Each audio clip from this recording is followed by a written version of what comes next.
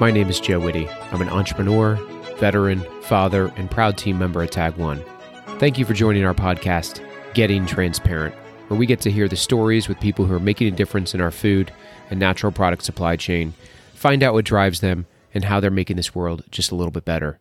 This is Getting Transparent, brought to you by Tag One. Welcome, everybody, to Getting Transparent. Excited to have Mark Carter from MC Squared join us. If you didn't get a chance to listen to last week's podcast, we had Eric Vanderhyde on from Barefoot Botanicals share his amazing story about how he started an organic farm here in Bucks County in Doylestown. So first off, Mark, great to have you, buddy. Yeah, glad to be here. Glad to be here, Joe. So a little bit about Mark. Mark is an innovator and has been actively involved in food safety and testing and innovation technologies, an entrepreneur, an advisor. Tell us a little bit about some things you're actively working on. And I got an important question for you. When somebody asks you, what do you do? How do you answer that question? The first thing I tell them is it's a bit of everything, man. It's a hodgepodge, but we help early stage companies develop technologies and get them launched. I mean, that's our main focus, our main goal. We do some other things food safety wise, the nuts and bolts of education and training. Program development. But yeah, we spend our time working with early stage companies who want to deliver different solutions to the supply chain, man, to the food industry. And is it only the food sector, or do you venture outside that as well? Oh, we venture outside of that as well. Also have stepped over and helped new folks in the nutraceutical side of the business. Yep. Also some in the hemp and cannabis side too. Very cool. So how much of that is product development, product formulation, thinking about their supply chain, go-to-market strategies, messaging? Which parts do you guys specialize in? So we if you take what you just said, there's probably two places we spend more time than not.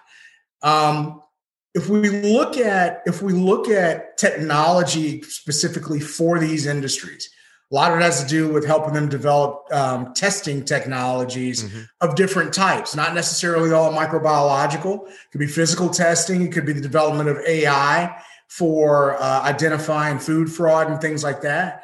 But yeah, we spend a good bit of time there. Then the other things are if we find neat technologies that help people understand the data that they're getting, right, along the chain, the supply chain, we help with those too. A lot of it has to do with digital. A lot of it has to do with using, big data to help people make decisions about their business. And I think that's where a lot of where the future's going is everything's going to tie into that. But, so tell me systems underneath it. Tell me some interesting companies that you've seen or that you're working with right now and some of the potential impact they could have in the industry. Yeah, I mean, there's some really cool ones out there. One of the ones that I'm working with right now is a company called BrightScan. Yep. And BrightScan actually has developed a system. It's a lot like what you use to unlock your camera, your phone with your face to identify substances and can tell if things are adulterated. Authenticate product is really what it's there for. First iterations came in nutraceuticals. The technology's got patents around it that can be used for a lot of other things. And really, the cool thing about it is the flexibility that it has to expand based on kind of what the user wants to do. So they've even been able to look at verifying formulation mixes for people in product development and things like that. So that's a real cool one. Yeah. We know Danica pretty well and have had multiple conversations and are actually looking to do some partnerships on her side. And the fact that you can put a machine the size of a big toaster in the field, right? So as we look at the complexity of the supply chain, anything that's natural or putting in our bodies comes from someplace. Yeah. Be able to analyze it there, verify it, and then that verification travels along with the product throughout the supply chain. You say, is this what it's supposed to be? I think is really powerful. It's cost effective. So I'm really impressed with Danica and her team. And that's one of those potential game changers that can make sure that what we say we're actually getting. Yeah. Another company that I've worked with, Acadium Life Sciences. Acadium actually does something really neat. One of the biggest hurdles people have is the speed to getting a result with different types of testing, right? And I know if you've seen at times people use like magnetic separation and things like that. centrifugation to get an analyte away from whatever it's mixed up in, especially on the bacteria, microbiological side, bacteria, viruses, things like that. They have a really unique, novel way of doing it that uses microbubbles, right? For the same thing, but it speeds up testing and concentrates stuff really fast. So slow down. So what is a microbubble for me and probably 90% of our audience? Yeah. Other than when I'm a kid and like a very small bubble comes out. I don't think that's what you're talking about, right? Yeah, we're talking about even smaller bubbles of that can be, they can have, they're glass. Mm-hmm. They're basically coated with whatever they need to catch the analyte that they need. They can take RNA out of a sample. They've been used for COVID testing and other things like that. Can be used for bacterial testing. They're used in the clinical side now for cell separation and different things like that.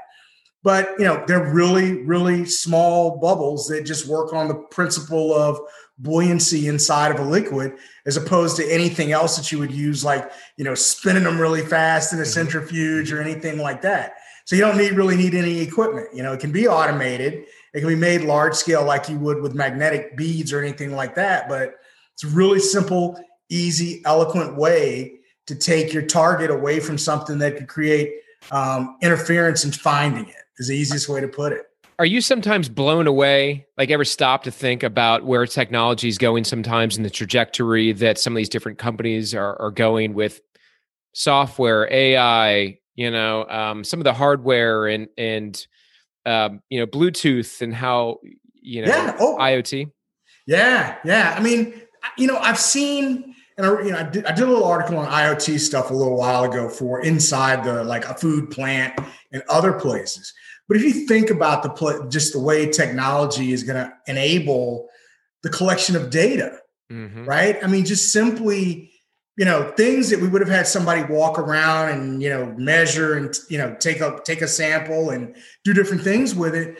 I mean, temperatures, if you look at growers and the way they have to keep things at a certain temperature, maybe in an indoor growing facility, right? As we're seeing more and more instances of vertical farming, and being able to monitor that without a large number of hands, right? The hands can now be changed to minds, right? Where what they're doing is looking at data instead of walking around taking temperatures, right? Because, or looking at the moisture in the room or the soil, humidity and moisture and things like that.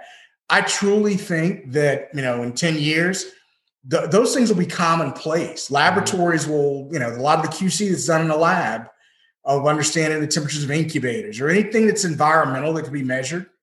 You find secure IoT devices that give the data back to a central location, right?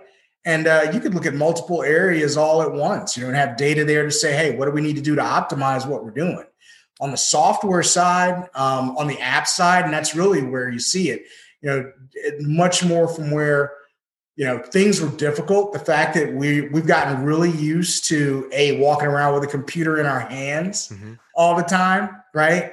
You don't necessarily have to sit down and do everything, but we carry them in our pockets. So companies that have been innovative, like, some of the things you guys do, some of the things that I've seen where it's now being app driven, the power of your phone, the computer that you carry in your hand is going to be leveraged to really do some neat things, I think, over the next 5 to 10 years. I've seen it change a lot in the last 5 years, but as we've become more and more accepting of cloud-based technologies, it'll be interesting too to see, does there become a disparity, Mark, between companies that are investing in technology early and have the ability to invest in technology early and implement it? And there's a difference between people who buy it and people who actually implement it and use it.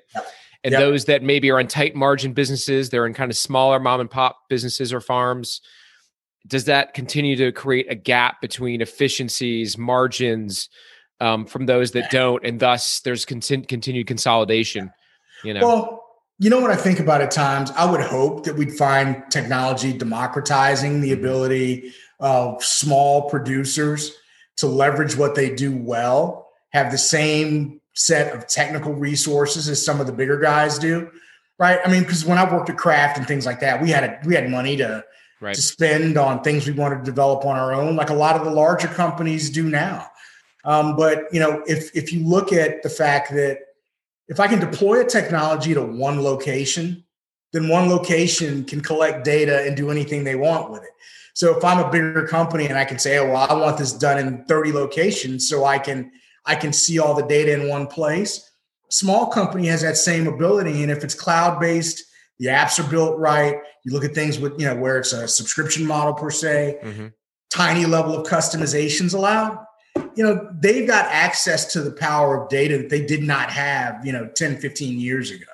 As a small manufacturer, small producer, small grower, right? And that's the thing now with IoT devices and different things, moving this farther down the food chain for traceability purposes and safety purposes is going to get easier. Yep. I'd almost say, just to piggyback on that, it's critical for leaders of any size business to think as innovators and entrepreneurs. And I think where smaller businesses get in trouble is when they think of themselves as, I am a farmer or I am a this manufacturer. And it's like, well, actually, you also need to be a fundraiser. You also need to be an innovator. You need to adapt new technologies. And I think one of the huge advantages of being a smaller company is you're way more agile. You can make decisions faster. You can implement them faster. And if assuming you continue to keep that culture in your business, whereas a Kraft or Nabisco or Nestle, to move something around, they may have the capital, but to move that ship takes a long time. Yeah. Yeah. It's the old speedboat versus an ocean liner. Yep. Or an aircraft carrier type thing. I truly believe, though, that if technologies are embraced by some of the folks, who can see that, for very, very low cost, and here's why I think it's going to be important to remember this. And this ties in somewhat with the, now with the era of smarter food safety that FDA talks about. The data requirements aren't going to be any less at that level. If you think about FSMA implementation, how we went large companies going down to medium, then to small, the requirements for data collection and management will be no easier, no less stringent for somebody who's small than somebody who's large. And that's why I think, if you look at it that way, and you talk about time, efficiency, the investment you make in those technologies can help you long-term, especially if those technologies are easy to scale. So, it's just one of those things where if you think of it from, wow, I've got to add this as a cost, but what does it cost to keep everything on paper? And then what does it cost when it's time for an audit to go back and find it? So I see a great benefit, and the ROI on that's really pretty high if folks really think about it. But I understand, man, at a certain level, those margins are tight. Absolutely. And so one of the, I think, challenges is that a lot of companies look at this as like, what am I being required to do from a regulatory perspective, rather than why is this regulatory approach being implemented and how does this help my company? Yeah. Because it's about risk management. It's about keeping people safe. It's about avoiding lawsuits. It's about avoiding class action lawsuits. It's thus reducing your insurance premiums if you have a better and more sophisticated system. We spoke to one of our clients that hadn't quite implemented our software yet, and they got hit with a recall. It took them 4 days. And then suddenly we had their president's attention. Why haven't we implemented Tag 1 yet? This would have taken us 15 minutes. Yeah. And suddenly they understood the dynamic of that. And I think that's something we continue to have to harp on until somebody sticks their hand in the fire. Do they realize we need a better system and process, not just because the regulations are telling them to do that? Yeah, no, I mean, it's like if anybody who's ever been through a recall, and I mean, I spent a good bit of time on the side of the industry where we were trying to get things back. And if you've ever spent any time either going through a mock recall or a real recall, you understand, like, gathering the data and understanding where things are is immensely important, because the first thing is, can you find everything that you had out there? And the faster you do that, the faster you can account for it. Is it in your control? Is it in a store? Is it in transit? The faster you know that, the easier it is to go back and say, hey, we know where things are. If we need to bring them back, we can bring them back. They're in our digital control, so to say. Now you got to go verify it. It might say it's one place, it's another, but that's the reason you build sound systems and understand and test, so your data moves along with your product and that the data you're seeing is accurate. So if you've ever lived through that, and I have, right. Multiple times, now the benefit of being able to say, I can do this and have the data there and the documentation that travels along with that in like 15 minutes is so valuable. But, it's insurance as much as it is anything else, times people play with insurance, That's right. Which sectors in the food industry do you think need to implement some of these risk management softwares or are at the highest risk? And what do you think the greatest risks are in our food industry today? Yeah. Okay. So, there's a couple that I look at, and I think anywhere we have supply chains that have become super complex. It's one thing if I have a commodity, right? Or, something where I'm watching, and I'll use a example that I had in my own career. I'm watching, farmer stock peanuts go from point A to point B to get shelled, roasted, and become, some peanuts, a pack of peanuts or a jar of peanuts or something like that, right? Yep. That's one thing. The harder part becomes when you start talking about the supply chains of complex products that are sold and the systems where you have brokers in between, you have multiple stops in between. I see the value of everything that goes along with understanding and verifying that I know what's coming to me when I bring it into my plant to make the product that I'm supposed to make. I know, first of all, that it is what it's supposed to be. And then it came along the path that it was supposed to come along with, and it arrived with the integrity it's supposed to arrive with, right? Yep. That gives me some assurance that now as I make this product that I'm going to go sell, that I'm pretty sure, unless now that the responsibility becomes mine and I didn't take in risk. So the ability to kind of go and manage and understand the complexity and have a picture of the complex things that are complex in the supply chain is super valuable. And to me, that's where the risk is. When you look at produce and you look at the recalls that have happened recently over the last 5 years from produce, technology is being thrown at that like crazy. You look at, the emphasis on traceability, the talk about blockchain. When you have a company like IBM putting money into understanding those systems, you look at for instance, what Tag One is able to do. I just think personally, and this is from working in the industry, that the risks that you get that are either physical, chemical, microbiological, all converge, right? Because at times you have a tendency to see them as one science, right? So a lot of people, I was a microbiologist for a long time. You look and you go, well, this is what I'm worried about. I'm worried about, foodborne outbreak, this, and this. Right. But hey, you still got chemistry on top of that. You still have the whole integrity issue of, is this substance that I'm buying really what we say it is? So to me, it's ultimately important to say those risks, and the microbiological risks come out because it's so acute. You go back to the melamine instance, years ago, how that melamine, as it was used for food fraud purposes, basically, And so understanding why different things could be used and the risk of those is why you kind of have to continue to gather data and understand what's going on in the supply chain on the analytical side and the physical testing side too.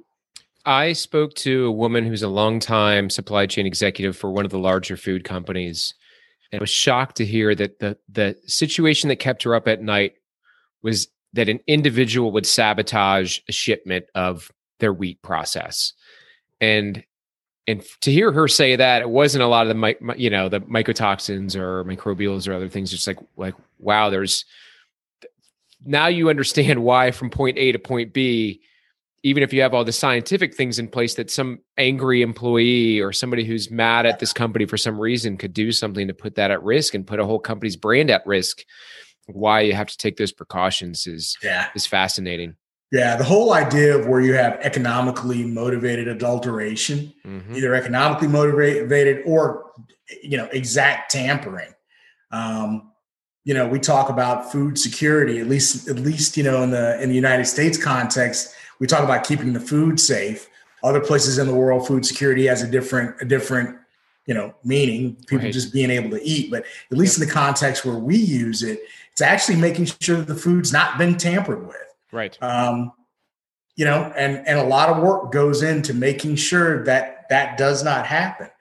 But again, under the right circumstances, with the right level of information that's traceable, hey, those are things that you start reducing the risk of having a large scale event that really affects a lot of people, right? I mean, one day will a system be perfect? Maybe. But I think, it's like anything else. It's a cumulative effect of, I did this part of risk management here that added safety here. I do another part of it here that adds another level of safety here, and I think all those things combined together, it's really a big food ecosystem. Right. Help make sure that whoever eats that can feel good about what they bought, and then second about what they're getting ready to consume, That's right. And do it confidently. Right. So you've served as a CEO and a COO at different companies. Some of these are different labs and scientific companies. How have those leadership positions helped you as you're coming along other side leaders? What are maybe like 2 or 3 of the biggest things that you've learned as serving as an executive that you advise your startups that you're working with? Yeah. Okay. So, I mean, the one thing you have to understand, let's say you start with the fact that, anybody who's starting a company, anybody who's got a small scale business usually comes up with an idea and then a product, right? Scaling it so you can manage it is one of the tougher things. I've seen multiple times as a company grows, the business outgrows the leadership, right? So I always think it's important for folks to be prepared to handle the growth and understand their own limitations. I look at myself as being an executive in positions where it's like, all right, I know what I don't know, and I need to go find somebody to help me or ask questions to understand. And understanding that there is help out there, right, is a big deal. That's one of the things that's important. Understand the other thing too for small companies, understanding just the basics. Where's my money coming from? How do I need to use it? Where do I invest?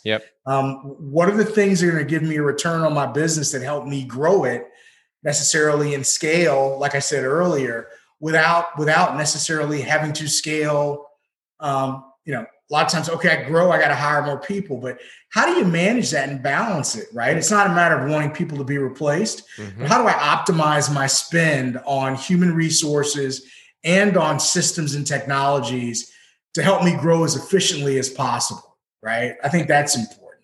Absolutely. And I think to piggyback on that, Mark, I think of 2 words when I think about going through early stage companies. Adaptability is the first and humility is the second.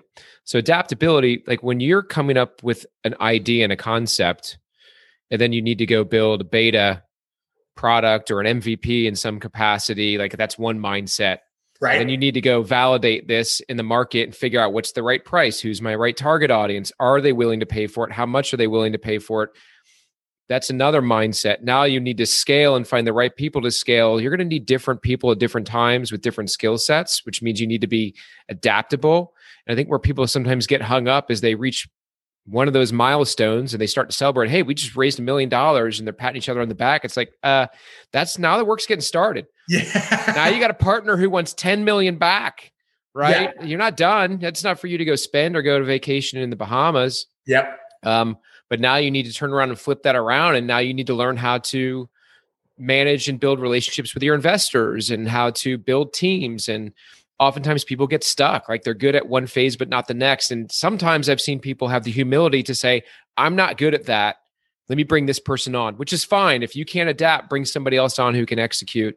Yeah. Those are some of the key components for success. Yeah. I mean, I think you always have to know your own limitations. Know what your strengths are, right? And if it's a matter of, hey, we're getting to the point that we do need some help, on the technical side, who can help us? Whether it's, I always say, do you want to make or buy, right? And maybe you use a consultant or some capacity to help you get set up. And then when the growth is right and the money says, hey, we can hire a person for this, you do it, Right. So it's just like anything else. You got to find out how to use your resources who's going to be the best person or the best way to help me accomplish X, right? Because like I've heard it said plenty of times, you can have an idea, that idea can become a product, but it may never become a business, and that's the bigger thing on how big do you want to get, and just knowing when it's time to grab resources from other places, Yep. So go down a little bit different path with the FDA's new era of smarter food safety. If you were the CEO of a mid-size food company, or you were working with them or advising them, what would you recommend that they should be doing? Because interesting enough, as we talk to a lot of companies, there's a lot of buzz and discussion around it. But I think companies are a little stuck on, they're listening, but not knowing where to start or what to do. Like, what would you advise them?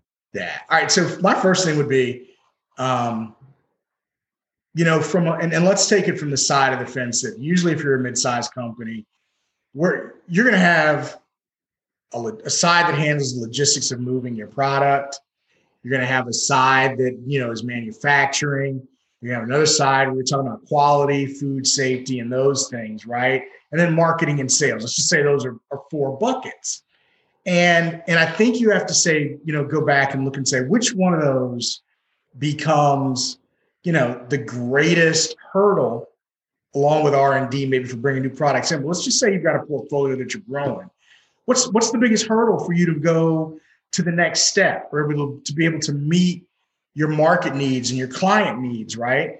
Am I delivering things on time? What does it take for me to make what I make and get it to the people who are going to buy it, right?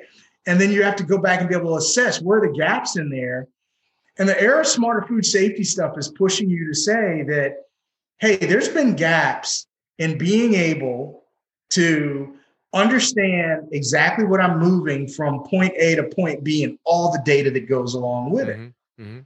Okay. So what do I need to do from the standpoint of meeting that requirement, right? Of making sure that things are traceable? Because like I said, no matter what you do, having, the recall situation we talked about earlier is a horrible situation. A withdrawal situation is still a challenge, right? But I think if I'm the CEO of those companies, I want to make sure that you're always asking sales to sell as much as possible. So it's kind of a given. Manufacturing, you're asking them to make a quality product. So you are reducing the risk of consumer complaints. But that operation also ties in with your food safety, the marketing and sales, where somebody's going to say, hey, do I like this product or not? Does it taste right? Is the packaging good? Does it keep it fresh? It's a holistic approach to it. But the one thing that's the backbone of all of that is I think you have to be able, especially like I said, with the way FDA is going, with products, is being able to have as much information about those products as possible. That covers you off on the quality and safety side. So, as a CEO, I want to make sure I'm taking care of what I need to. I got a limited bucket of money, but I have to have money to make sure that I'm complying or trying to understand what it's going to take. And it may even give me an edge from a competitive standpoint, right? Absolutely. One of the things we always said is food safety is not competitive, but it's hard to say if it's guys makes a safer product, you have less risk. So you have to see how all of it ties into your overall business, the risk profile that your company has, and long-term how it affects your profitability. Well, I mean, I think certainly as you're developing relationships with consumers and retailers, to be able to have that message to say, hey, we've got the most advanced system in here. You don't have to worry about our product. Well, that brings a certain sense of relief and comfort. Trust. So product differentiation is trust. Trust is one of the most important factors between consumers and their brands. I don't know if, like, when the last time was you've looked at or gotten close to maybe some of these food companies, but in history, have you been surprised at how some of them are not?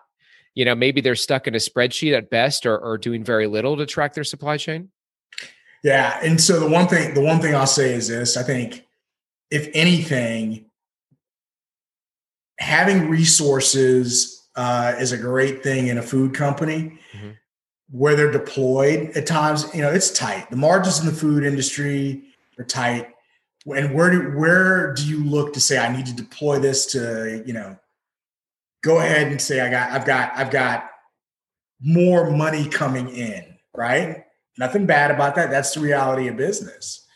I think food companies want to do pretty much, everything they can to produce a safe product, create a safe environment for the people who work there. But I think in the land of limited resources, sometimes you have folks that are really, and to no fault of their own, are doing the best they can do with what they have. Right. Right. And it's up to, I think, some of the companies that are out here with the technologies to help them, to really help them see the value in something that could drive, make their life easier, right? There's nothing harder than putting a bunch of stuff in a spreadsheet than trying to go back and find it, understanding what it all is, and then keeping things consistent, right? Understanding how technology can be leveraged to help you do exactly the things you want to do, right? Instead of spending so much time doing that, I can deploy my time somewhere else that might be, of even higher value, right? I personally think that it's important. It's really important that you understand. I think people in the food industry work on, and 99% of everybody I've ever met wants to produce something that's safe. They want their customers to buy it. Yep. They want it to be high quality, right? But you have some people like the nuts and bolts, hands in the dirt level that just don't have the resources to do everything to stay on track with what's needed for this new era of food safety. Yeah, right? Some people are grinding really hard. And then what we focused on too is culture, right? When we identify companies that already have a culture of excellence, they have a culture of putting together the best and safest and healthiest products possible. These conversations are much easier from those who are been doing things the same way for a long period of time and they're focused on margin or on sales. It's harder to turn those for sure. Yeah. The cost of quality thing is a real beast inside of a lot of companies, right? Because, and I've seen this plenty of times on a P&L, it's like, all right, how much are we spending and what does it mean? And if a company's got a real strong commitment, they don't cut corners. They spend as much as they can to make sure that consumer's getting something that's safe, Yeah. And it's a quality product. You don't get packaging that's messed up. Things like that cost you money in the long run and cost you sales, right? Are things that these folks just at times, worry about, but they'll look at a P&L and look at where they're making money and say, I just can't invest any more in this. Let's do the best with what we have. Right? That's right. That's right. So let's take it. Speaking of culture, something that is important to you is giving back to your community and making a difference on that side. Talk a little bit about Lace It Up Sports and where that idea came from and how you're trying to make a difference, Mark. Yeah, okay. So Lace It Up Sports is kind of my baby that is always being incubated and grown. Lace It Up came about simply because I wanted to spend time giving back. I've always, been around sports, participated, playing different sports, different levels, high school, college, things like that. But Lace It Up is about not just the athletic side of it, right? But it's also a lot to do with, okay, we can train kids, we can sponsor teams, we can help them try to get into college. But in the midst of that, we want to teach some leadership skills. Again, we mentor boys, girls, all kinds of sports. It started off kind of with some guys that I knew that were all football players, but it's expanded since then. So my goal with that and goal of kind of the folks that I've worked with is to partner with other people to not only bring, some athletic joy to folks, but to help kids. And we focus on kids that grow up to the point of even through high school, but to help them with some life and leadership skills along the way too. And that's just important to me as if a kid were to get a scholarship to go play football or basketball, whatever they want to play in college. Critical. It's just as critical for them to understand some of the skills that go along with being successful as a person first, as an athlete second. That's right. And so that's why we've spent a good bit of time working with some other folks. There's a great group down in Florida, a good friend of mine runs, called Unsigned Preps. Unsigned Preps does a lot of things along the same lines. Rick's been a good mentor for me to kind of help understand how to run Lace It Up and some of the things and get focus on some of the things we want to do. But yeah, I love participating with, I've coached, I've done a lot of different things, and it's just a real joy for me to be able to give back that way. Oh, I think it's great. I mean, investing in our young people is absolutely critical these days. Yep. Having families that are broken is becoming more and more common.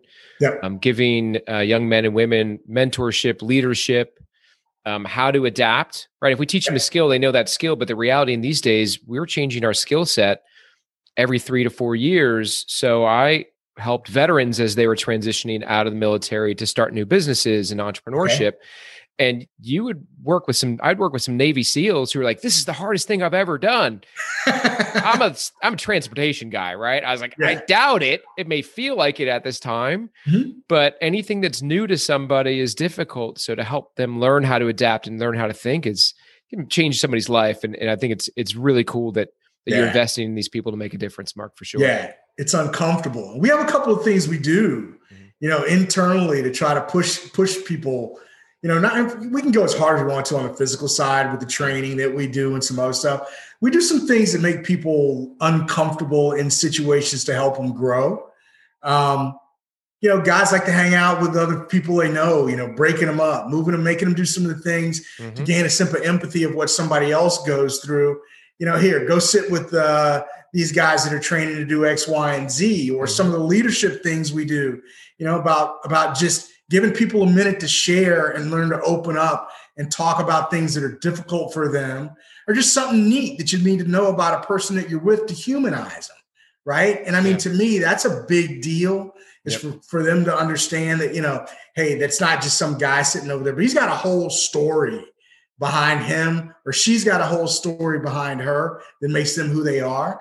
And if you're going to learn to be a good leader, you got to understand that people have that sitting in the background, that they're not just somebody that's doing a job for you or somebody you just work with. There's a human being sitting there with a whole story. And as a leader, if you can always empathize or at least understand that there's something there else besides just the person you see, then I think that's helpful. And we try to stress that. That's cool. Very cool. So our next segment we call, Mark, is called the Transparent 10.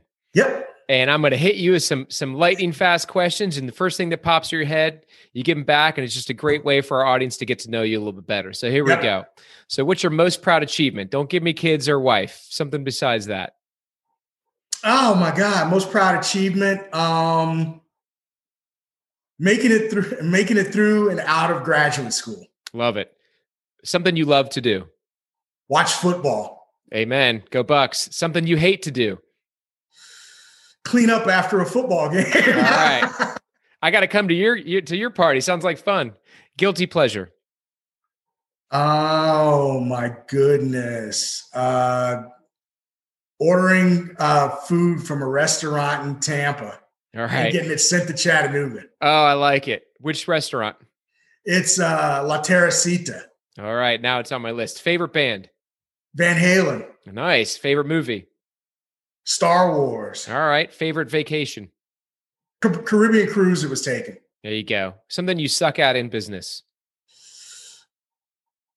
Being a hard ass. All right. Something you're great at in business? Strategizing. What's your big vision for the food industry? Biggest vision I have for the food industry is to see it actually embrace the myriad of technologies that are out there that I think can actually make the food industry better, whether they be logistics, pathogen testing, you name it. There's a ton of stuff out there that has not been fully embraced that I think would get us to the point that, you'd see great improvements in food safety and quality from it. So, Mark, if somebody wants to get in touch with you, they want to kind of get some thoughts or ideas from you or bring you on board, what's the best way they can get in touch? Couple of ways. Email address is mark@mc2e.net. You can catch me there all the time. Getting ready, it's a new thing we're getting ready to do for training and stuff like that I think would be interesting for folks. But there, phone, easy to find, 423-205-3064.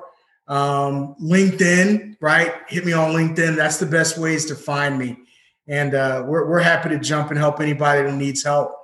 Awesome. Hey, it's an honor and a pleasure to talk to you today, Mark, and excited to see the great things you're going to do and see what's happening in the food industry. Cool. Hey, Joe, thanks, man. I greatly appreciate you having me. My pleasure. Hey, everyone, thanks for listening and stay transparent.